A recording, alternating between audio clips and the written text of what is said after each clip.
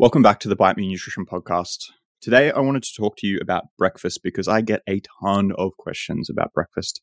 Lots of people who aren't hungry in the mornings or don't have time in the mornings or they've exercised in the mornings and we're stuck on what to do about it. And so I'm going to step you through a few of those different scenarios. And so hopefully by the end of this podcast, you'll have a really good idea of what your morning routine around food should look like, because there is actually a fair amount of flexibility here. It's not a case of everyone should be having breakfast at this time or no one should be having breakfast. Surprise, surprise, right? There's no one answer in nutrition. But anyway, here we are. There are definitely things that are going to impact some of the stuff I'm going to talk about. Things like medications can have a huge impact, and then certain medical histories. So particularly if you have a history of eating disorders, please disregard or take everything I'm about to say with a grain of salt. Absolutely work with your healthcare professional around what you should be doing at this time. Please don't change what you've been doing or don't listen to them because of this podcast episode. That's definitely not the point. I can't give specific advice for that, but there's my usual caveat. In terms of training, that is also going to impact the things I'm about to discuss. And I will come back at the end and talk through what you need to do around training and if you exercise in the morning, how you should be eating in the morning. So from all of my discussions with clients and then questions I get on social media, it kind of appears that there's two main issues people might have with breakfast. The first is that they're either just not hungry at breakfast time and they're wondering, should I eat anyway? Should I not eat? All of those valid questions. Or the second problem is that people are rushed, whether it's getting out the door to get to work, getting the kids on the school run or the daycare run. These things can all make breakfast really, really difficult. So the first thing we need to realize is that the word breakfast literally just means to break your fast. There's no implication around what time in the morning that needs to happen, right? You've almost certainly fasted overnight because you've been asleep. And so the first bit of food, technically, whether it is at 6 a.m. or 6 p.m., is still breaking your fast. It's still breakfast. Now, I'm not suggesting you should break your fast at 6 p.m., but anyway, that is where I'd like to start because it hopefully removes any kind of I must have breakfast by this specific time or at this specific time. Okay. So like I said, there's kind of two main issues, the not being hungry or the being rushed. In terms of not being hungry, if you're not hungry in the morning, most people are fine to wait until you are hungry. Okay. Like I said, you don't need to have breakfast within 30 minutes of getting up. You don't need to have breakfast by 7 a.m. or, terrible things are going to happen. You can absolutely just wait. And often what I find, I've got a lot of clients who are trying to, force feed themselves essentially breakfast at 7 a.m. because that's breakfast time. And if we just get them to wait until 8:30 or 9 o'clock, all of a sudden they're really ready for breakfast. They're hungry. And the whole concept of breakfast becomes something that they look forward to rather than a chore. So you're absolutely fine to wait, push back an hour or a couple of hours until you are actually hungry. Two things I would be mindful of there is the impact of caffeine on your appetite. Caffeine is an appetite suppressant. So if you're having 3 coffees early morning and thinking, well, I don't need to have breakfast now, I'm still not hungry, that's not true. So what I would suggest instead is maybe not having that second coffee. If you want to start your day with a coffee, that's fine. But if maybe not having that second coffee until you've had breakfast to make sure that we've allowed enough space away from our last caffeine intake to let our natural appetite sort of come back to life a little. The second thing I would do is set a bit of an alarm in your phone just to make sure that you don't inadvertently not eat until 1 p.m., right? I'd say for almost everybody, that's too far back in the day.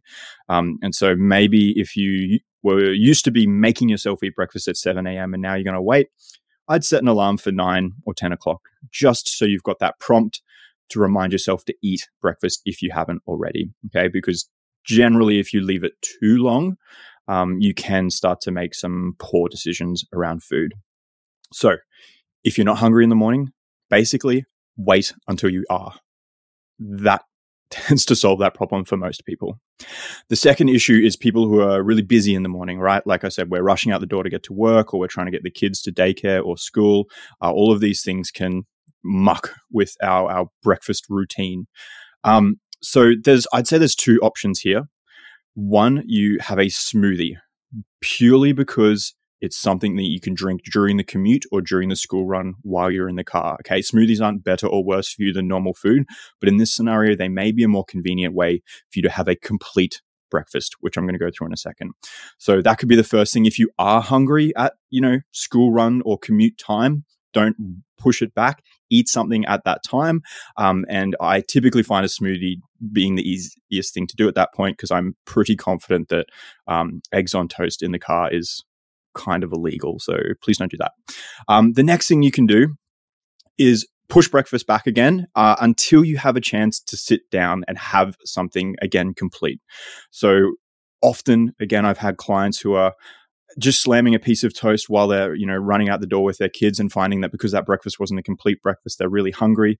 But once they've got the kids to school, or once they've gotten through their commute and they get to their desk, they might have 30 minutes of going through emails, or they might have a relatively slow start to the day, which at that point they could sit down and have a complete breakfast. So they're sitting down having some overnight oats or Bircher muesli, leftover dinner, maybe some baked beans on toast that you've microwaved in the office microwave, or even just a protein shake and a bit of toast. But you're having that at your desk, or once you've gotten home from dropping the kids off, when you're in a calmer state and you're able to sit and actually eat a complete breakfast. So rounding back on that, if you're busy in the morning, I would typically look at either having something like a smoothie that's simpler and easy for you to eat while you're commuting or while you're doing the school or daycare drop-off, or just have a look at your morning routine. Do you have a little window of time after that commute or that school run where you do have a block to sit down for 5-10 minutes and have a complete breakfast? So what is a complete breakfast, John? You keep saying that word. Basically, look, something I say a lot is I'm less interested in when you break your fast than how you break your fast. I think the way that you break your fast is much more important. And by that, I mean having a complete breakfast. There it is again. Essentially what we mean is having a balance of some protein containing foods. So things like eggs, yogurt, protein powder, tofu, beans are all fantastic options. Smoked salmon, halloumi, if you want to be bougie. Those are a good protein source. And then pairing that with a source of carbs and or a source of fats. So, you're looking at toast, oats, cereal, avocado, granola, lots of different options there. And of course, if you can get some veggies or some fruit in, always do that. But what we want to be doing is we want to be trying to break our fast with that complete breakfast that contains a bunch of those different foods, rather than, like I said before, a piece of toast. It's not that toast is bad. It's just that toast is incomplete. Could we get some eggs on that toast, or have a protein shake beside that? Or could we have baked beans on toast, or tofu scramble on that toast? All of those things are going to make that breakfast more filling, more satisfying. They're going to manage your energy levels better. They're going to give you more nutrients. Just lots of good things happen. So again, if you can only have a piece of toast at 7 a.m. because you're rushing out the door, but at 8:30 a.m. you can have beans on toast, trial that. Trial if waiting till that 8:30 mark and then having that complete breakfast actually sets you up better for the day. Because like I said, sorry, I just punched my water bottle. Like I've said, a lot of my clients have found that has helped them. So the last two quick things I wanted to go through are some myths I've heard around eating breakfast.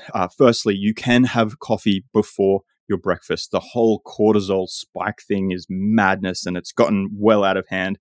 Quickly on that, with that cortisol spike in relation to coffee, your body adapts to that in about 5 to 7 days. So unless you've literally just started drinking coffee, your cortisol response to that coffee is going to be very normal and very natural. Secondly, cortisol is supposed to be up in the mornings. That cortisol it wakes you up. It's what gets you out of bed. It's what gives you a bit of energy to get you through that morning routine. So having cortisol up is not automatically a bad thing, right? Of course, the amount of cortisol and the length of time that it stays up is important. But in that scenario, having a coffee before you eat is not going to break that rhythm. The second thing I've heard a lot is that females can't fast, right? And so again, like I said, I'm not suggesting that you push breakfast back to 1 p.m. for everybody, but this idea that you've got to eat within an hour of getting up, because otherwise there's cortisol spikes, and that causes an accumulation of belly fat and blah blah blah blah blah, and all these things that really don't play out in the literature, in the scientific research.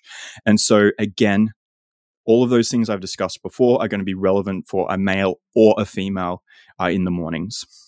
The last caveat, possibly, I don't know, I like to come up with more on the fly, but the last thing I think we need to talk about is how training impacts this. If you have done a moderate to high intensity training session in the morning, please ignore everything that I have just said. You need to be eating within 60 to maybe 90 minutes tops. Okay, that's very, very important to help kickstart that recovery, you balance your blood sugar levels, do all of those things that you need to do post training. So please, if you have trained at 6 a.m. till 7 a.m., don't think, oh, well, Jono said I could just like hang out till 10:30 and then I'll be hungry. No, you need to eat within 60 to 90 minutes tops. Even if you're not hungry at that time, exercise can be an appetite suppressant for a lot of people. So I would encourage you, again, coming back to something like a smoothie, just because it is easier to get down, it's cooler, it's fresher, but ideally you should be having a small snack before you train, and then you really need to be having a proper main meal, so your breakfast, as close to that training session as possible, realistically, but 90 minutes being as long as I would comfortably leave it. So hopefully that's answered a bunch of your questions about breakfast. I'm really looking forward to having this podcast available to myself to just link to people who ask me the question. So really this was a selfish endeavor. So thank you for, allowing me the space to do this. But also, if you're someone who struggles with breakfast, or you have a friend or a partner or a family member that struggles with breakfast, please send them this episode so we can maybe reduce the stressful nature of it and get them a little bit more well-fueled in the morning. And I will chat to you next time.